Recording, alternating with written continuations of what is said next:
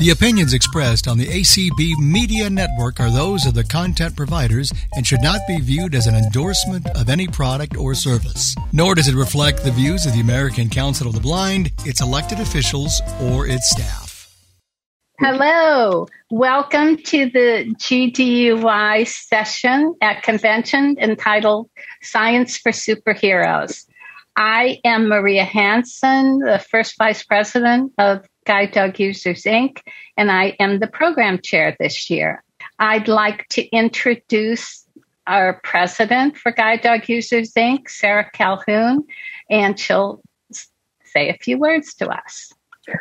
Well, thank you, Maria, for the nice introduction. And I would like to thank everyone for joining us either by Zoom or on the ACB radio for this wonderful, very interesting topic that we have for you today. And if anyone is interested in joining GDUI, our annual membership dues are $15 a year. And we have 11 state affiliates. So you could join also through your state affiliate once you're a member of GDUI, whether through your state affiliate or our organization, you're also a member of ACB. To find out more information, you can visit our website at www.gdui.org,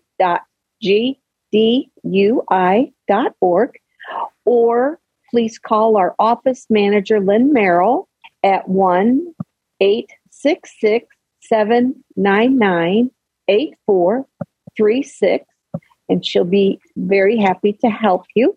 We also have a chat list that members and friends of Guide Dog Users Incorporated can join. We have a disaster assistance preparedness program that is to help working teams if they've experienced some sort of catastrophe, such as a tornado, hurricane, flooding, etc. It's there to help them as they get back on their feet.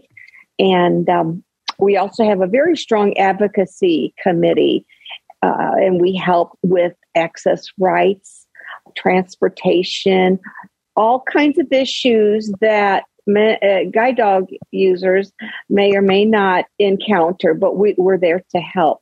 And we have several other committees too. So please feel free to visit our website, and we'd love you to become a member. Thank you all, and enjoy the convention. Thank you very much, Sarah. So I have a couple of announcements before we get to our program. First, we have GDUI has a couple convention specials. We've reduced the price on 3 of our products by $5 while convention is running. So that means this sale goes on through Wednesday, July 6th. The 3 products are accessible safety beacon, which is fabulous. I use it all the time when it's dark. The second product is our harness pouch, where you can attach to your dog's harness, and there's room for some poop bags and maybe credit card, key, some ID, etc., your guide dog laws. And the third item is our harness sign, which is asking people to not pet your dog. So all of those are reduced by $5. You can purchase them by going to our website, gdui.org, and go to the shopping link. And you can use PayPal to order them on our site. If you prefer help with this and somebody to process it for you, you can call our office, and that number again is 866-799-8436. The second announcement I have is the drawing for the plush puppies in leather guide dog harnesses. You've got a little less than 2 more weeks to purchase tickets. We have 4 pups this year. We have a yellow lab named Rascal. We have a chocolate lab named Coco, a German Shepherd named Banner, and a golden retriever named Bella. The tickets are 3 for $5 or 7 tickets for $10. You have until noon Central Time on Wednesday, July 6th to purchase tickets. And as with our sale items you can purchase them at our website, gdui.org, and you'll find the link for the drawing, or you can call the office number.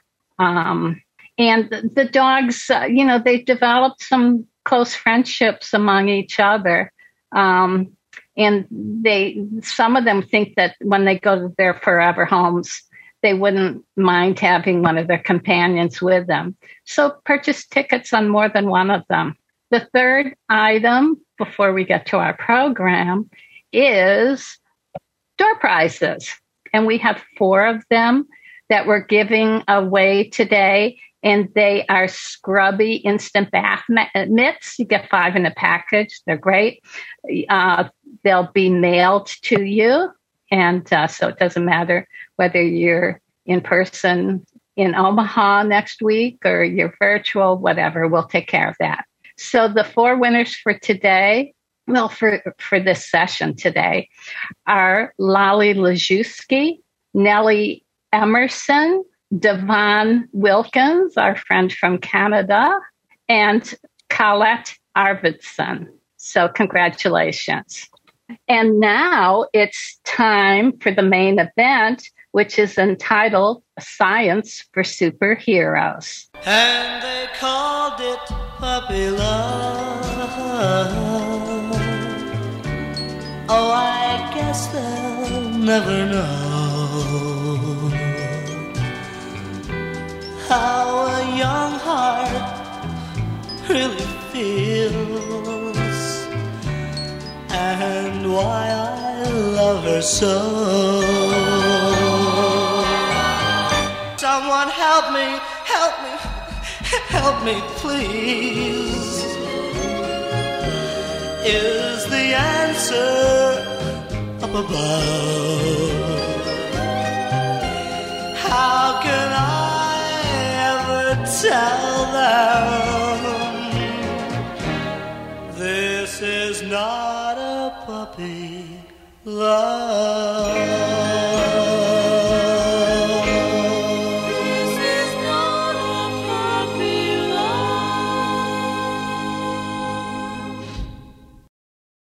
So I thank Paul Anka for helping us out there. And the 2 panelists today are part of the answer to that dog's prayers. They're helping out in this area here. So I'd like to introduce our panelists first before we play a short video. 20, it's not real short. The first person is Zuhey Medina Gonzalez, and she is the Director of Genetics, Reproduction, and Puppy Care at Southeastern Guide Dogs. She has experience in breeding, whelping, puppy education, and production management.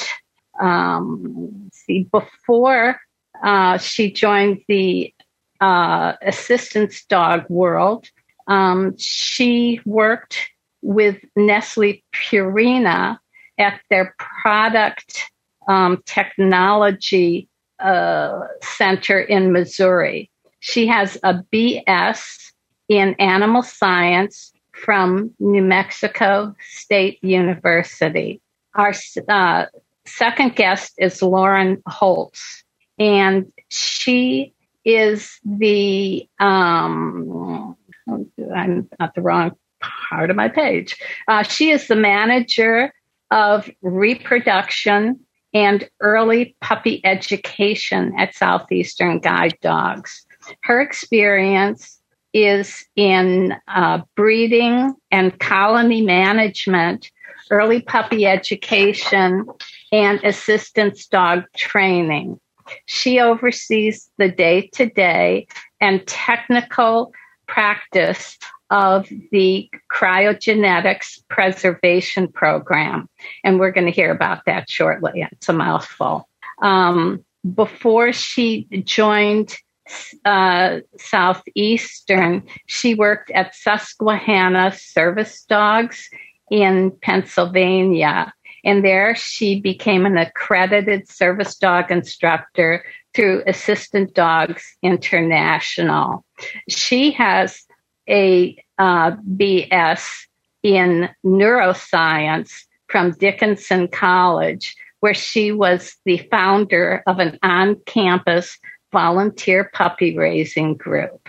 So I want to welcome both of you. I am so happy to have you here. I've been looking forward to this for a few months.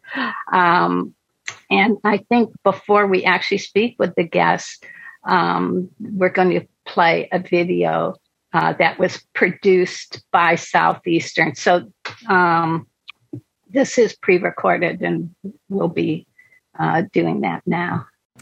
Hello, everyone. Welcome to Facebook Live at Southeastern Guide Dogs. I'm Jennifer Bryan, joined by Lauren, and we have a real special treat for you today. But before we get started, shout out to Progressive Insurance. They're sponsoring this segment of Facebook Live today, and they're a walkathon sponsor for 2022. Oh, wonderful. And we love Progressive. Right? Yeah. Okay, so today is a very scientific day, I guess. Yeah. We are going to learn all about cryopreservation? Yes. I got you it did right. It. Yeah. Okay, so There's Lauren, a lot of syllables in that one. there are.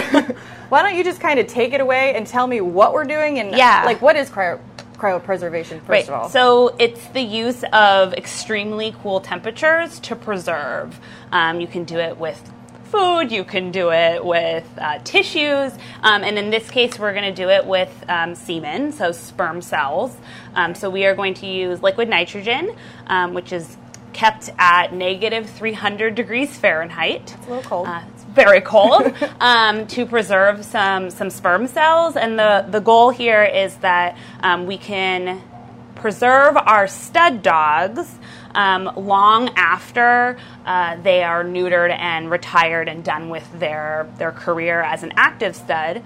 We also have the ability to, if we have a stud dog come from another program and visits us here at Southeastern, which we love to do through our breeding cooperatives and different breeding exchanges in order to get genetic diversity into our colony, we have the ability to preserve those stud dogs as well. Okay. And then in today's case, we also have the ability to do something called dual career for our males or our stud dogs. And so what that looks like is we will take a male that is coming in for training. Okay. Instead of so it's a working dog. Yep. Not just a breeder. Yeah. So so he'll come in for training, and what we will do is we will select him for a dual career. So we'll keep him for a short period of time. We will collect, preserve those samples, and then ultimately neuter him and then send him back to training, so that the trainers can place him as a service or guide dog. Very cool. So today we're looking at Bruno, who you and I were meeting a few weeks ago when we were doing his DNA testing, which was part of his selection process into our dual career or dual major. So he made it. He passed all the tests. Yes, he did pass all the tests, and so now today I've collected him already earlier this morning. Okay.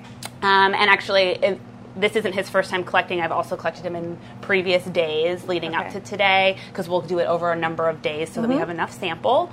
And so we've collected him, and then ultimately he will get neutered, and then his trainer will be able to place him as either a guide or service dog. So it's a win-win. Yeah. We get the best of both worlds in that way. Okay. I always like to just quickly mention the reason why we don't do that with all of our studs, because oftentimes we get asked, why don't you just do that with all of your studs? Then you can have a win-win for everybody. They can become a guide or service dog and become a stud who can sire litters.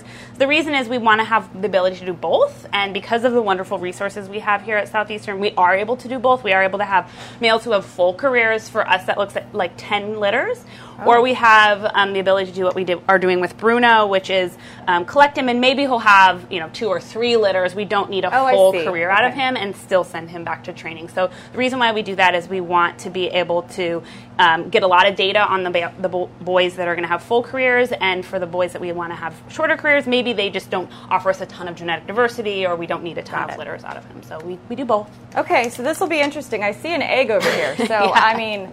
Yeah, so really... What are you doing? Yeah, really quickly, we would have collected him. Like I said, this morning we collected him using our funnel system. Okay. So this is a way of collecting the semen sample, and so that I am... narrowing down, and so that I only am going to take a look at the semen-rich fraction. And so all of the other stuff he's going to give in his sample is not important for this process, and in fact, it can be actually detrimental to the sample. So we just want the semen-rich fraction. So we take that, did a lot of different calculations, and then comes in the egg. So this is just a chicken egg. And I think this is one of the more bizarre parts of what we're doing today. So I'm going to crack it. This is always a little bit... No pressure. A little bit stressful, yeah. Oh. So this is just an egg that we would have gotten, just a normal chicken egg. Shout out to Rob in the kitchen for giving you an egg today. Yeah. And probably many days. So I just need the yolk. Oh, okay. So I have to divide it up. And this particular one cracked. You have one of those little cracked, kind of funny yolk holder things.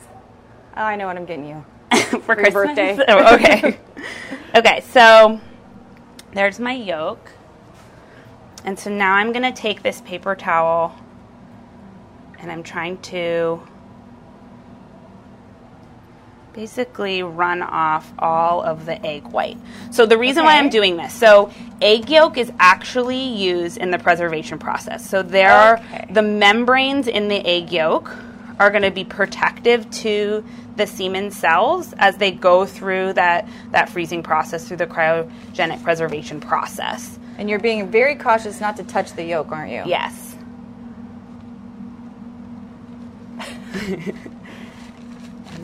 It's sort of like surgery, I guess. And I don't want the egg white. That can be actually also detrimental to the process. So now that's about as good as I'm going to get. So I'm going to take my little Kim wipes, and we start blotting it to try to take off any egg white. And then we make a little field around it. We have a very diverse staff here at Southeastern Guide Dogs. It was the thing that was the most surprising to me as well when I first started learning how to do this. I was like, I'm going to have to deal with chicken eggs. Yes. Okay, so now... The puppies aren't going to be born, like, clucking or anything, right? No, hopefully not. Okay, just checking. So now I'm just going to do one confident stab into my egg yolk, and I'm just going to pipette off the egg yolk. Okay. So using this egg yolk here, I'm going to... I've actually already got some of it already started. This was just for demo purposes that I did that just now. But we'll add this egg yolk to extender. So there is extender that we get that is specially made for canine semen. Inside of it, it has glucose and other types of sugars, saline, so salt, an antibiotic, basically everything that the cells are going to need to go through this process along with the egg yolk. And all of those things are going to create a protective barrier around the cells so that it can go through this freezing process, because sperm cells do not like to be bothered. They're very sensitive. They are the smallest cell in the mammalian body, and they are very delicate, and so that's why we will add these different extenders and the egg yolk to prepare it for that freezing process. Okay. So I'm going to show you the next step now. Next step. So now you can imagine that that's been added to extender. And in this case, here is a sample from Bruno. This was the sample that, one of the samples that we have on him. You can actually see some of the sperm has turned into a pellet down there at the bottom. Look at that. So I'm going to mix it up because it now comes the time where I'm going to start filling my straws. So each sample that a male gives is going to be dependent on that male. So some males are going to give more concentrated samples, others are going to give more dilute. we add extenders based on that, based on how much cells are in each sample. And then we fill our straws. I do lots of little calculations. Shout out to my math teacher in high school. Sounds like it. Junior high and high school. So we calculate so that we can have the exact amount of cells in each straw. And the reason for that is we use a certain number of straws each time we use for insemination. So these straws, again, are going to be preserved today, but in 2 years, in 20 years, in 200 years, we'll be able to pull those out. And they should be preserved the exact same way that the state that they were when they went in. But we also want to be able to know how many cells are in each straw, because that's going to tell us how likely the female is going to get pregnant, right? Okay. So we like to say there are 4 to 5 straws per dose, and we would breed a female with using our frozen semen 2 to 3 times, so 2 to 3 different inseminations over a course of a few days. So I'm going to just show you how I fill a straw real quick. Okay. So very, very fascinating. Now everything is really important that it's kept cold. So the sample has been put in an ice or a water bath. It's been put in a refrigerator to help prepare it for the cooling process. So it's in the chill state right now, so refrigerator temperature. Everything that it's going to be touching should also be in that state. So I just pulled out our AI fluid, which is going to help me to fill the straw. And then the straw itself is also in that state. So here is a straw. And we got to zoom in on this. I cannot believe you're able to write like that. Look how so this is wrote on that. These are all I hand label all of our straws. That is crazy. So each straw has the name and ID. So you can see Bruno's name and ID along with LR. So he's a Labrador Retriever, and then his microchip number, and then the date, and then SEGD. And the reason why we do all of that is because, potentially, I'm going to move quickly here. Potentially, this straw is going to get used 20 years from now. I may be not at Southeastern then, or there may be other people who are doing the inseminations, 20, 30 years from now. So I'm going to fill just a little bit of AI fluid, and that's to protect the cells from the wick that is up here. I know you aren't going to really be able to see this. You just have to trust me. And then each straw holds 0.5 mils of the sample. So I'm going to fill up using this micropipette. So that has a little suction, huh? Yep. Okay. Okay. All right. I saw it. And then we're going to wipe it off. And then we're going to use this metal bead to seal the straw in place. Oh. And so now this is a sealed straw.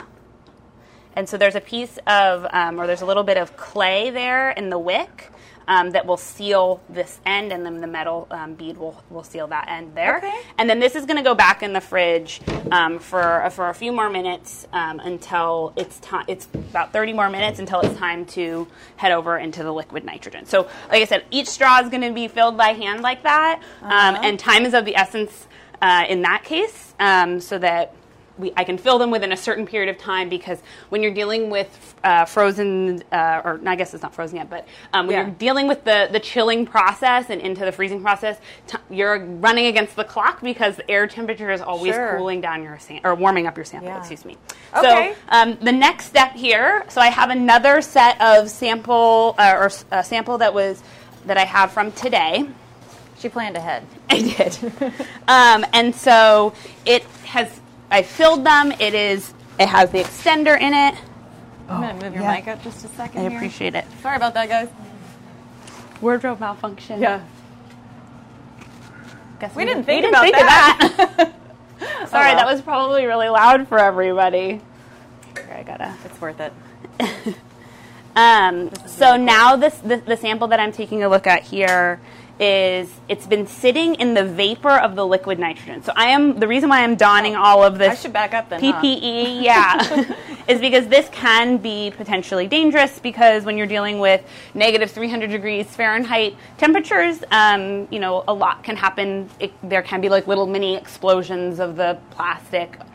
We do use straws that are anti-shatter, but nevertheless, one of those little metal beads could pop out, so we'd have to use our PPE. So I'm going to put that on. Okay, so if you want to zoom in there are our straws. Again, each one is individually labeled. And so it's been sitting in this vapor so that the cells they're getting a little bit colder, right? It's much colder than refrigeration temperature just in the vapor. It's floating on a styrofoam little island here so that it can be in the vapor but not dunked into the liquid nitrogen. And the next step here is called the deep plunge. And then you're going to dunk it, aren't you? I'm going to dunk it. So we like to say that this is our Titanic moment. So it has been in here for 20 minutes. And so now I'm just going to take the tray and knock my straws straight in to the liquid nitrogen. And so now those are frozen. So we basically just flash froze those straws, so all of those cells have just been frozen in time. Okay. And so as long as they stay at that temperature in liquid nitrogen, they can stay forever in that state, and will be just as good as whatever state they were when they went in, basically. So that's that. In terms of the freezing process, we sped it up there, but that is the final freezing process. The next step is to find it a home, because it can't live here in the clinic in Puppy Academy just because this liquid nitrogen will evaporate off. And so the next step is going to find it a home. So we have 3 different tanks down below here. Our outside studs are located in those tanks, and they have liquid nitrogen in them, and I refill them periodically so that they are staying preserved, so all those straws. We probably have about 100 or a little over 100 boys represented in all of these. Oh my gosh. These are current and past Southeastern studs are in this tank, and then where Bruno's sample is going to reside until we need it for insemination on a girl, it's going to be in here, which is our dual major training dog tank. Okay. So I'm now going to take out I'm going to put this lid back on just because I will do this that part off camera. But in here is the samples from previous collections off of Bruno. Like I said, we've been busy. So here is where all of those straws are kept. Oh, how interesting. Look at them all. Yeah. And really quickly, I will pull one out, but I just want to show you what it would look like. I know you can't see because, again, we don't want to keep it out in the environment for too long, but each one of those has a cup like this, and then there are these tiny little cups that are different colored, and that's how I tell our computer program, our Sperm Vision, how to inventory. So I can say Bruno's collection from this date is in the red cup, in the blue, in the second canister in the dual career tank. So basically, it's a way of inventorying and librarying all of our samples, and so that's what all of those straws look like in there. Wow. So we're going to take a sample, like I said, from his previous collection today. I am going to get this nice and cold. So remember, everything has to be the temperature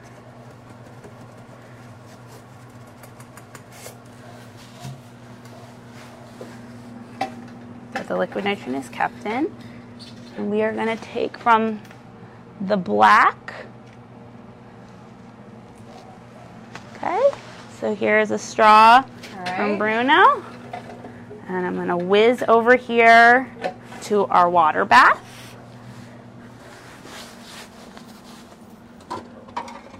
And so this is just room temperature water.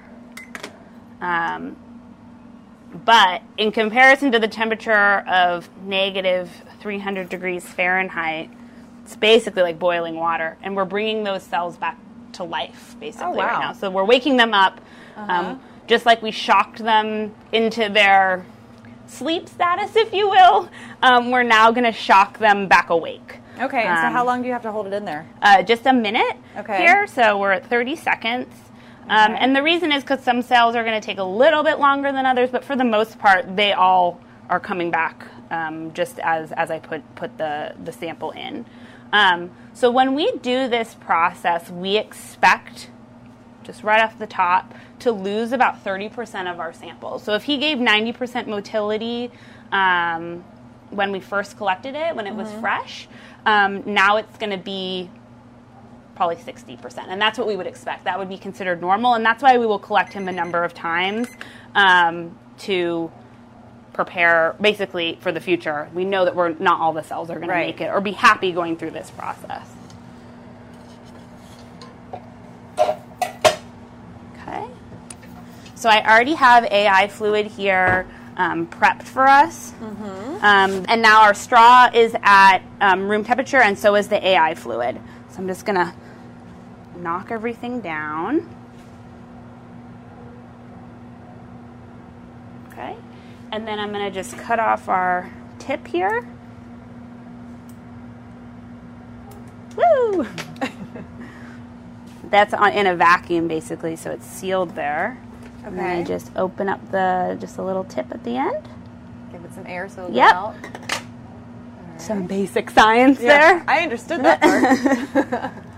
So we are dropping all of that, the semen, the extender that's in there, and then a little bit of that egg yolk from before is all in there. And our straw is empty. And actually, if I pull it up here, you'll actually see it kind of yellowish in color, and the reason for that is that egg yolk. So the egg yolk is added at 20% to our extender, so it's not a lot, but it does color our sample there. That's really fascinating, the whole egg thing. I know. It surprised me too when I first learned of it, but it works really well. Okay, so now we're going to take a look, and this is like the magic show. Oh, so good. We're going to add a motility analysis. I already have this pulled up from this sample. And we're doing a 1-to-1 ratio. So I'm basically telling the program which straw I'm using, or which collection I'm using, so from which collection date. And then I'm also telling the program that I'm taking one straw out, so it knows to remove that straw from our library, basically. And yes, we are wasting this particular straw for the purposes of Facebook Live Day, but that's okay. We feel like it's important for our the sharing of knowledge. So I'm just going to get a nice middle. So what I mean by that is I'm getting hopefully a very center, so I'm getting a nice mix of everything. And is it going under the glass? Yes. Okay. It's going on our slide. Oh my gosh! There. Look at the and monitor. Yeah, there they are. They are coming back to life. That's amazing. Yep. It's pretty amazing when you think that they were seconds ago. Yeah. Totally in a deep freeze state. That's oh my gosh. So I'm now a magic show. Yeah. So I'm now going to take a look at what it looks like. Okay. So we do 6 different fields on our slide. They look really good. So far, they're about. The program is saying that the motility looks about 60%. So we're happy with that. But we will take about an average. So what are the little color when you keep doing? Yeah. I'll show you here. So the the green cells are cells that are linear, and they are cells that the program is saying look really healthy and very promising, that they want to become daddy cells. Gotcha. And then the purple is going to be non-linear. Those cells might just be taking a little longer to come up to temperature. Okay. And then the red cells are going to be immobile. So we expect that we're going to have some red cells that basically are immobile and aren't going to make it through that process. Okay. Okay, well, a few more fields here. And some of also what you're seeing in all of that is going to be some of the extender and some of the cells from the egg yolk that we used in the extender. That is just fascinating that they were just frozen moments ago. Okay, so our analysis is complete. And actually what we are seeing is that he gave he was at 95% motility when we first collected him for his fresh sample. And here for his post-thaw, he's at 64.91% motility. And that's really promising. So Bruno had a really nice collection from the beginning, and because of that, even with the natural loss that's going to happen of going through the cryopreservation process, he's looking really promising for us. So maybe next month or in 24 months or 24 years, we'll have Bruno puppies, and it will be really a wonderful thing that we're able to. Hopefully, Bruno becomes a guide or service dog, and then he'll also become a daddy for us. So really cool. This is so interesting. I'm blown away. Gosh, it was a little longer than our normal Facebook Lives, but I'm pretty sure everybody hung in there because that was fascinating, good. Especially when you get to see the moving around at the end. I do want to just say this is something that's really special of Southeastern. A lot of, most times if you want to do something like this, you'd need to do semen banking with a reproductive specialist, and it's because we have donors like Progressive and all of our amazing Facebook fans that we're able to do this. I mean, all of these programs are because of grants, and we have our own. Yeah, that we are able to do this here. So it's a pretty cool place, and really cool that we get to do this. Thank you, Thank you. Thank you for that. We love what we do. Yes. Well, thanks, Lauren. Yeah, Thank you for taking the time to do that with us. Yep. And wow, that was so cool. Cool. I think I can go. Maybe not. I don't know if I can. All right. We'll see you guys next time. That was terrific. And Lauren, you did a really nice job of audio description here. Well, of describing what you were doing. That was great. So I think what I'd like to do is have you both maybe say a few words to us about your program, and then we're going to take questions, and I'm sure a lot of people will want questions to ask a question. Do you have a preference on who goes first? I can go. Hi, Maria. This is Zuhei. I can go first. Thanks, Zuhei. Yeah. So thank you, everyone, for really having us here. We're really excited to be able to share what Southeastern does, what we are really here for, which I know it starts at, like the video, it starts small, but it ends up big. And our mission is obviously to serve as many people as we can. So thank you for being here and listening to our little part. We appreciate it. Obviously, Southeastern Guide Dogs is in Florida, is in Palmetto, Florida.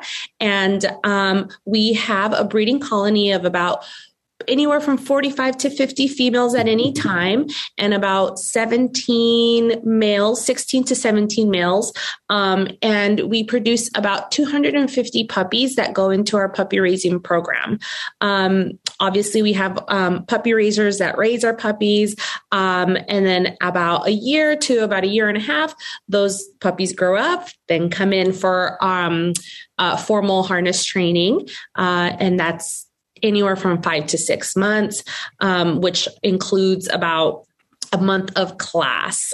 So just wanted to give you a little snippet of what, our program at Southeastern looks like. And then I'll let Lauren kind of talk about how our puppy education kind of incorporates that and our reproduction, and how it all kind of feeds back to the breeding department and the impact it makes on actually working dogs.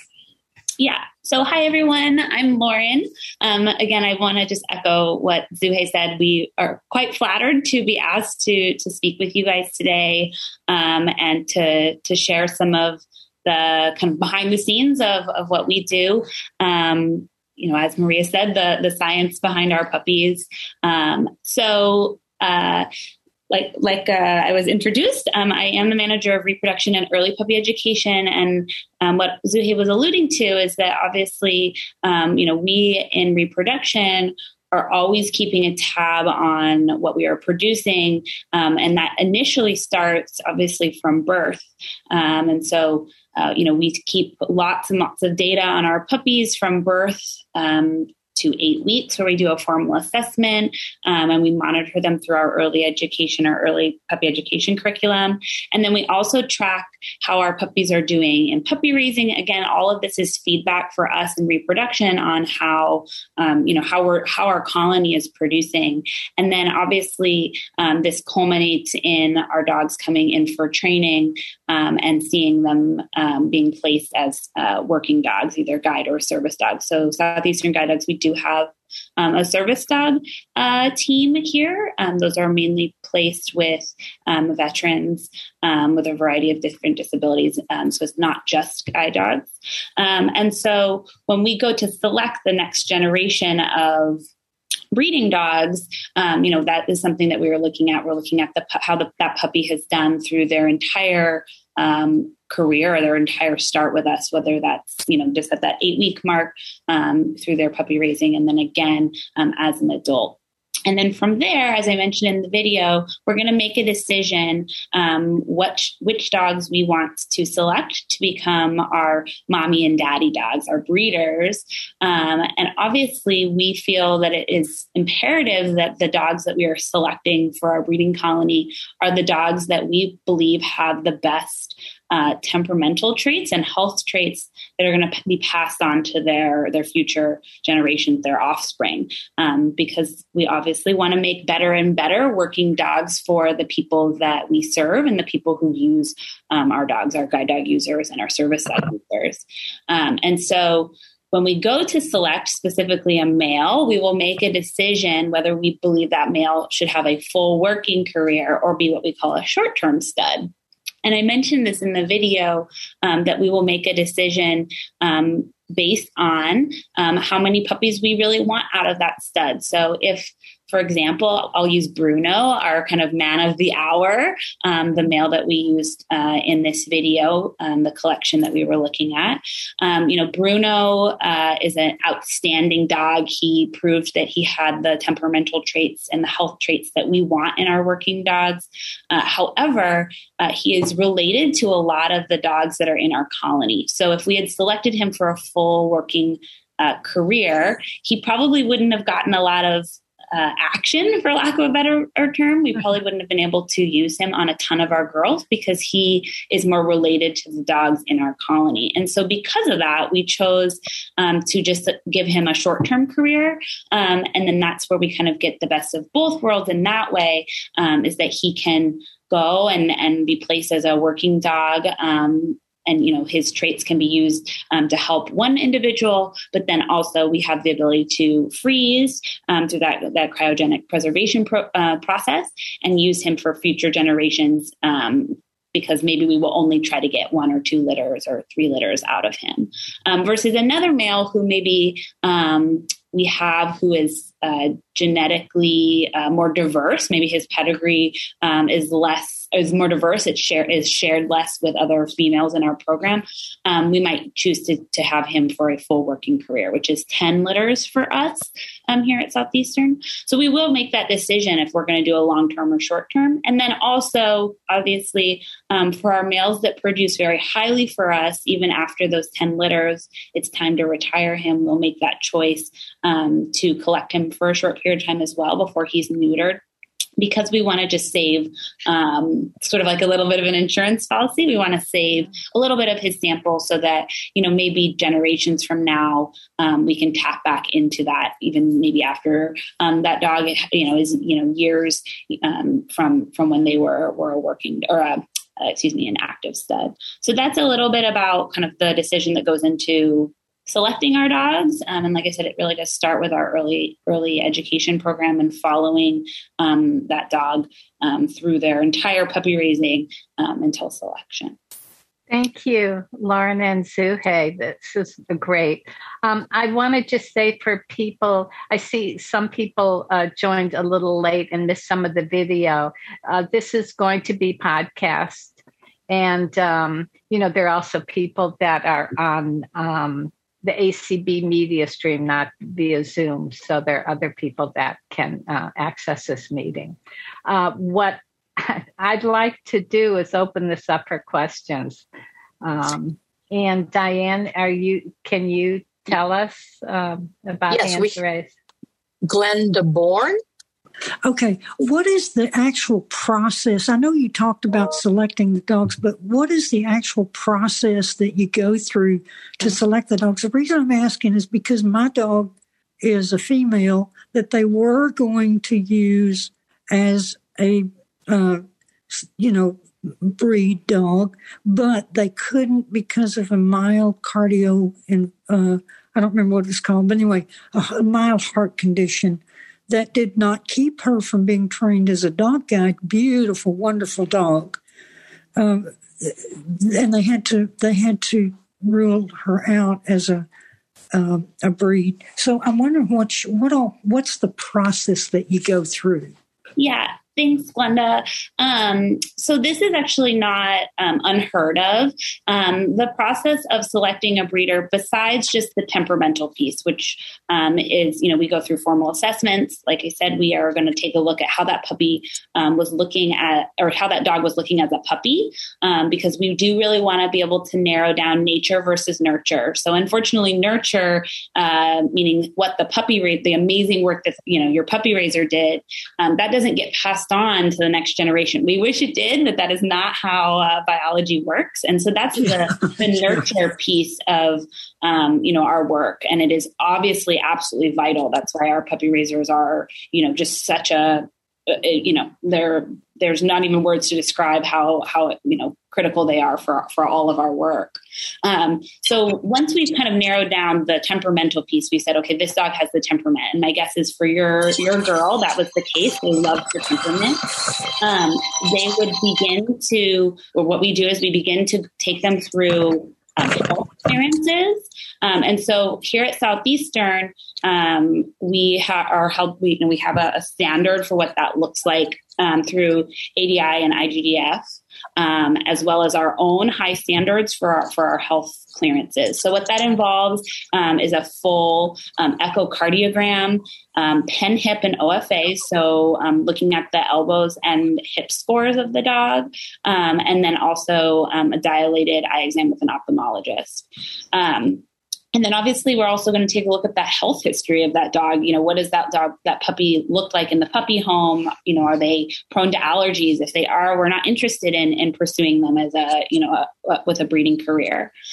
So we'll look at all of those things. And sometimes going through that process of, very extensive health testing, we will rule out dogs who unfortunately can't even, they become off the table for working or breeding. And then in other times, and it sounds like with your girl, we will find something, and oftentimes it is a cardiac thing where they will get a score of equivocal, which just means that they are fine for working. It will not affect that dog, but in a overabundance of caution, because because heart traits are highly heritable. It is the recommendation of the cardiologist to not pursue them as a breeding dog, but like I said, they are fine for working. And so that for us, that is always a hard loss because, obviously we have high hopes for dogs that we are looking at as potential breeders. But it ends up being, the cherry on top, which is that the dog can usually end up going on and working. And because of all those other great attributes of the dog, they make a great working dog. Yeah. We have another phone number. Okay. We have a phone number, area code 718, ending in 749. Go ahead. All right. Thank you. Hi, and thank you so much for being present. Thank you for all this information. And the last question even spawned some other questions in my mind regarding nature and nurture and statistics and how much you see traits carry through in spite of nurture and what really changes. But my question was, I know the technical details and the technological details may vary, but there's a lot of cryogenic, storing of sperm. Zoos do it. All kinds of breeders for all kinds of purposes do it. Humans do it. With ourselves. So is that generally the typical procedure whenever semen is being collected and Or are there more variations than even like just the technical and technological? Hi, thank you so much for that question. So yes, every excuse me, every process is going to look a little bit different just because in different species although we're using the same what they're called extenders for that process. Believe it or not, every species has almost like a specific formula that they need for those. So it's going to look a little bit different. And each, like at zoos or even in humans or anything like that, each process has to kind of go through almost their own validation process to be able to say, this is the process that gives us the best result. For us, we did a little bit of trial and error to get to the process where we say, this is the best result we've gotten. And I mean, even Lauren can tell you a little bit right now, we've even experimented with a couple of different extenders, which are, formulated a little bit different from the vendor that we get them from. So I can't speak very much for the human piece of it. Of course, I'm more versed in the canine world. But it does, the system to preserve them, it is common. I would say 99% of the time, liquid nitrogen is going to be used. And then every process is going to be specific for almost honestly, every species. So it could look a little bit different for turtles. It could look a little bit different for kangaroos or, whatever it might be. So the process that we use here at Southeastern has been a little bit of trial and error and then some validation to go with it. So I'll let Lauren speak to a little bit more if she would like to do that. So there's kind of two things I wanted to add to that.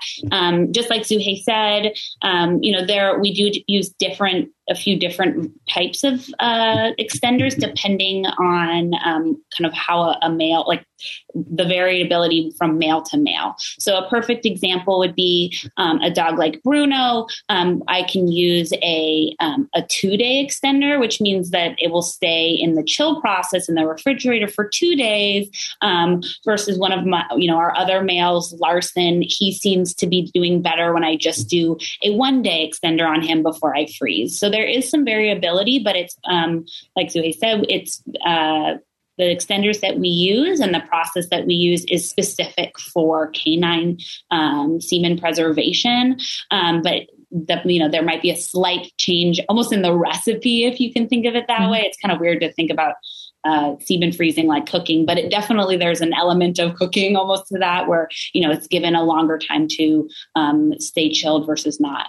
The other thing I wanted to add, and I'm not sure if this is maybe a part of your question, but maybe asking how often we actually are using our frozen semen. And so here at Southeastern, we really do kind of almost on principle, believe that if we can allow our males and our females to breed naturally, that we want them to be able to do that. Kind of nature knows best. And oftentimes we have the best results when we allow Mother Nature to run its course, which means that if we have a male and a female that we want to breed together, we will do extensive ovulation timing on that female. So we know the optimum days to breed. We also are going to watch her behavior and make sure that she is comfortable with breeding. So that often means that the female is highly receptive. And so it makes our job really easy because she is a very willing participant.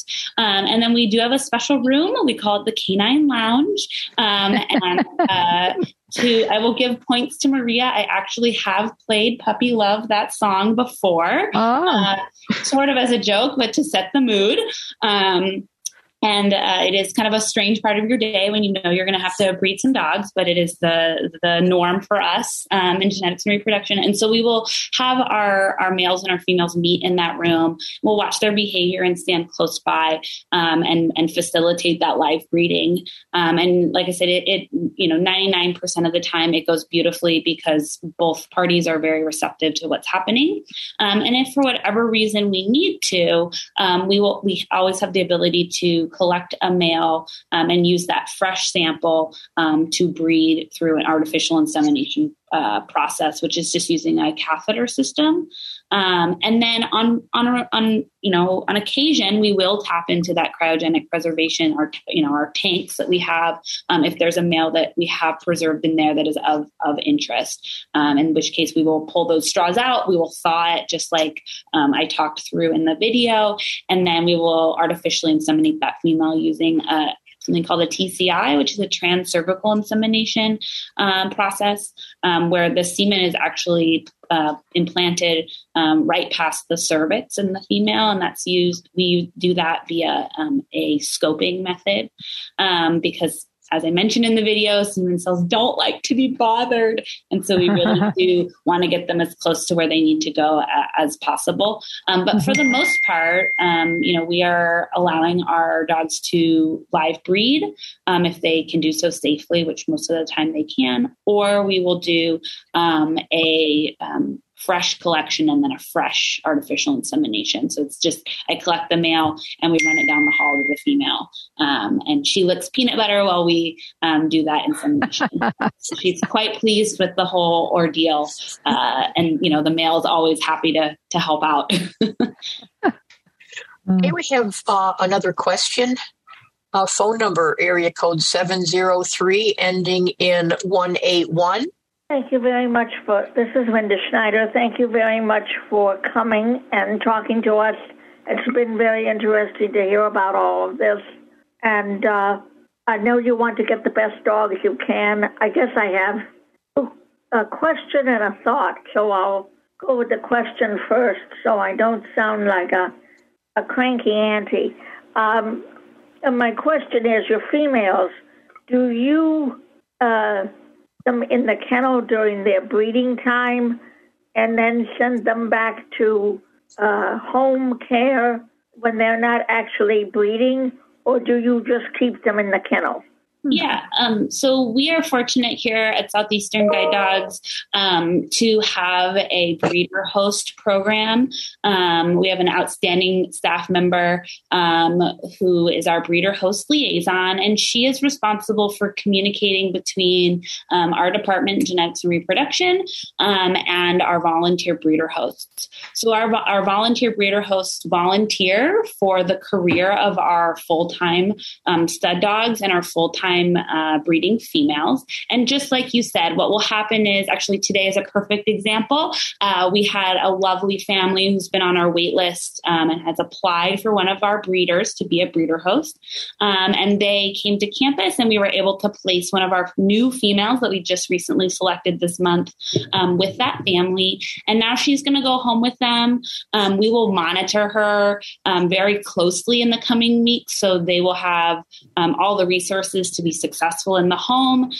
She will get to live a lavish life. In fact, I think in this particular case, they told us that they have a swimming pool and this dog loves to swim. So she'll get to enjoy that in her off season. And when she does come into season, we will bring her to campus. She will stay in our female breeding kennel wing. And my team and I, and along with our medical team, will monitor her really closely through her heat cycle. As I mentioned, we'll do ovulation timing on her. She'll get lots of practice with cooperative handling. We use positive reinforcement with all of our breeders because we do believe in epigenetics, although that is a topic for another day, and make her comfortable with all of the different equipment and being in the locations that we are going to have our female breeders in. And she'll hang out with us for about 3 weeks. If we are breeding her, we will go through that process, and then she will go home to her breeder host for about 2 weeks. At the 30-day mark from her ovulation, she will come into for an ultrasound, so we'll be able to confirm her pregnant, and then she'll go back to her breeder host until the time when she returns to us to whelp and have her puppies on campus in our nursery. So that is the process. And same with our males. Our males, there's a little bit less involved for them because they only have to come in for the action, and then they can head home. But our males also have have breeder hosts. And sometimes those breeder hosts are the dog's puppy raisers. So puppy raisers who live in a close proximity to campus can apply to be the breeder host if the dog has been selected.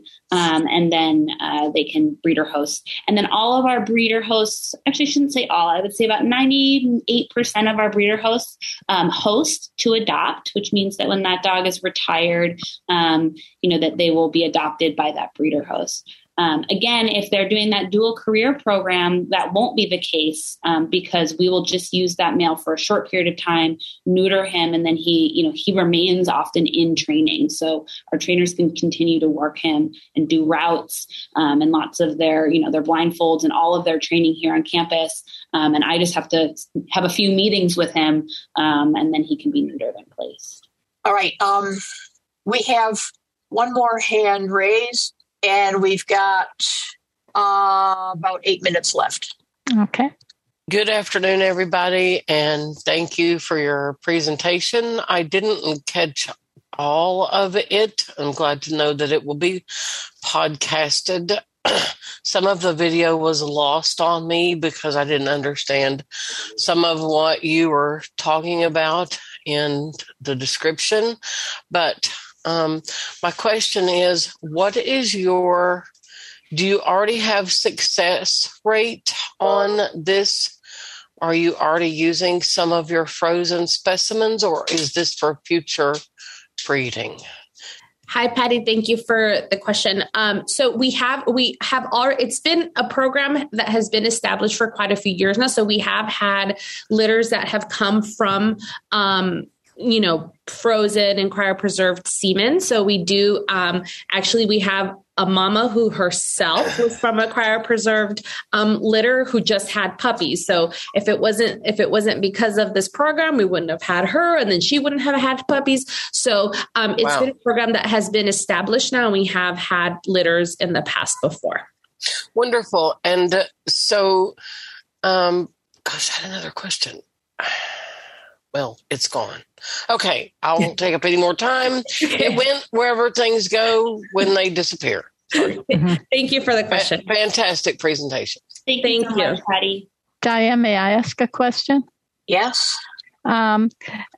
Which breeds are you preserving the semen from? I know in the past, Southeastern once in a while uses some more esoteric breeds, but for this program, which breeds do you use? Yeah. So historically, like you mentioned, Southeastern has tried lots of different breeds, really trying to find what worked best for us.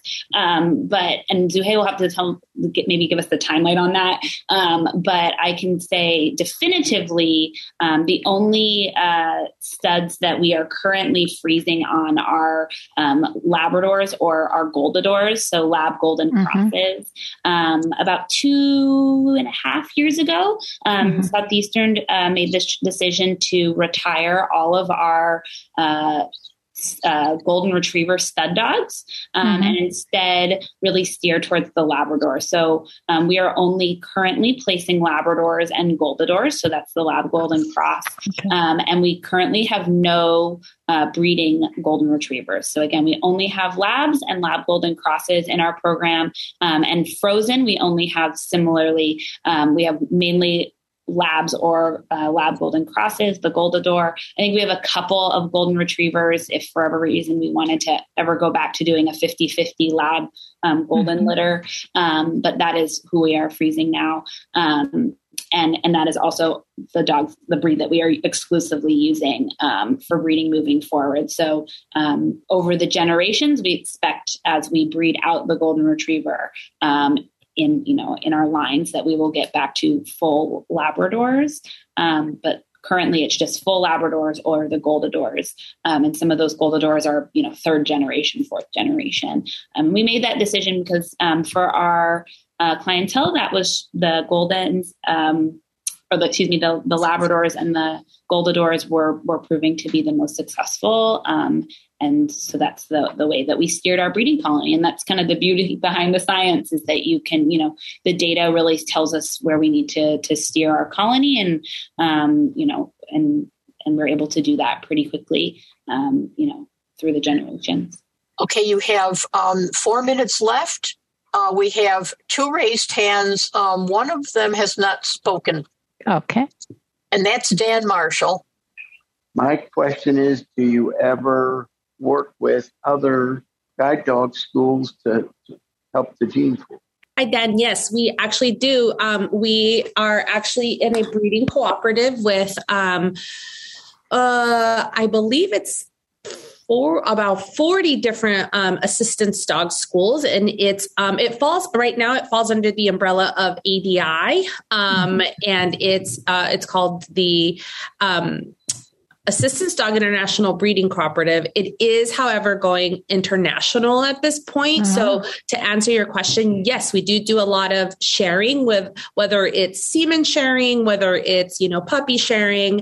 All of us who are breeding assistance dogs know the importance of genetic diversity. So we really strive to be able to hold the same standards within the cooperative, whether it's temperament and health screenings, and being able to share the same information, to be able to select and help each other in that way. I can tell you, just by working with the career that I've built here, and also with other organizations, there's a European breeding cooperative, there is an Asian breeding cooperative. So all around the world, guide dog schools and other assistance dog schools really know the importance of sharing genetics. So we really keep our genetic diversity high and able to be able to share traits amongst each other within the breeding colonies. Yeah, and I know we're tight on time, but it is kind of exciting and real-time, real-world stuff. We actually have a litter due this weekend in our colony, and that female was bred by artificial insemination on frozen semen that was sent over from Croatia. So there's a perfect example of real-time, the desire for genetic diversity. So yeah, it's definitely a happening science, and it's something that, is ever evolving, and we're really lucky that we get to collaborate in such an outstanding industry. Great. Okay, now you've got a minute left in this session. I know you have another session coming up, right? Yeah, so if somebody can be really short, you said there was one more hand. If it's a real quick question, then we have to be out of here on the quarter hour. Okay, again, I'm going to go to someone who hasn't spoken yet, and that is Andrea Connor. Hi, I have a question. Have you tracked the number of puppies from a brood that was artificially inseminated with frozen sperm? Are the litters smaller or equal to the natural? Generally, they tend, I'll be quick. Generally, they tend to be sometimes a little smaller, but it can vary. It varies really on the quality of the semen and also the timing of your ovulation. That's very important. It goes hand in hand.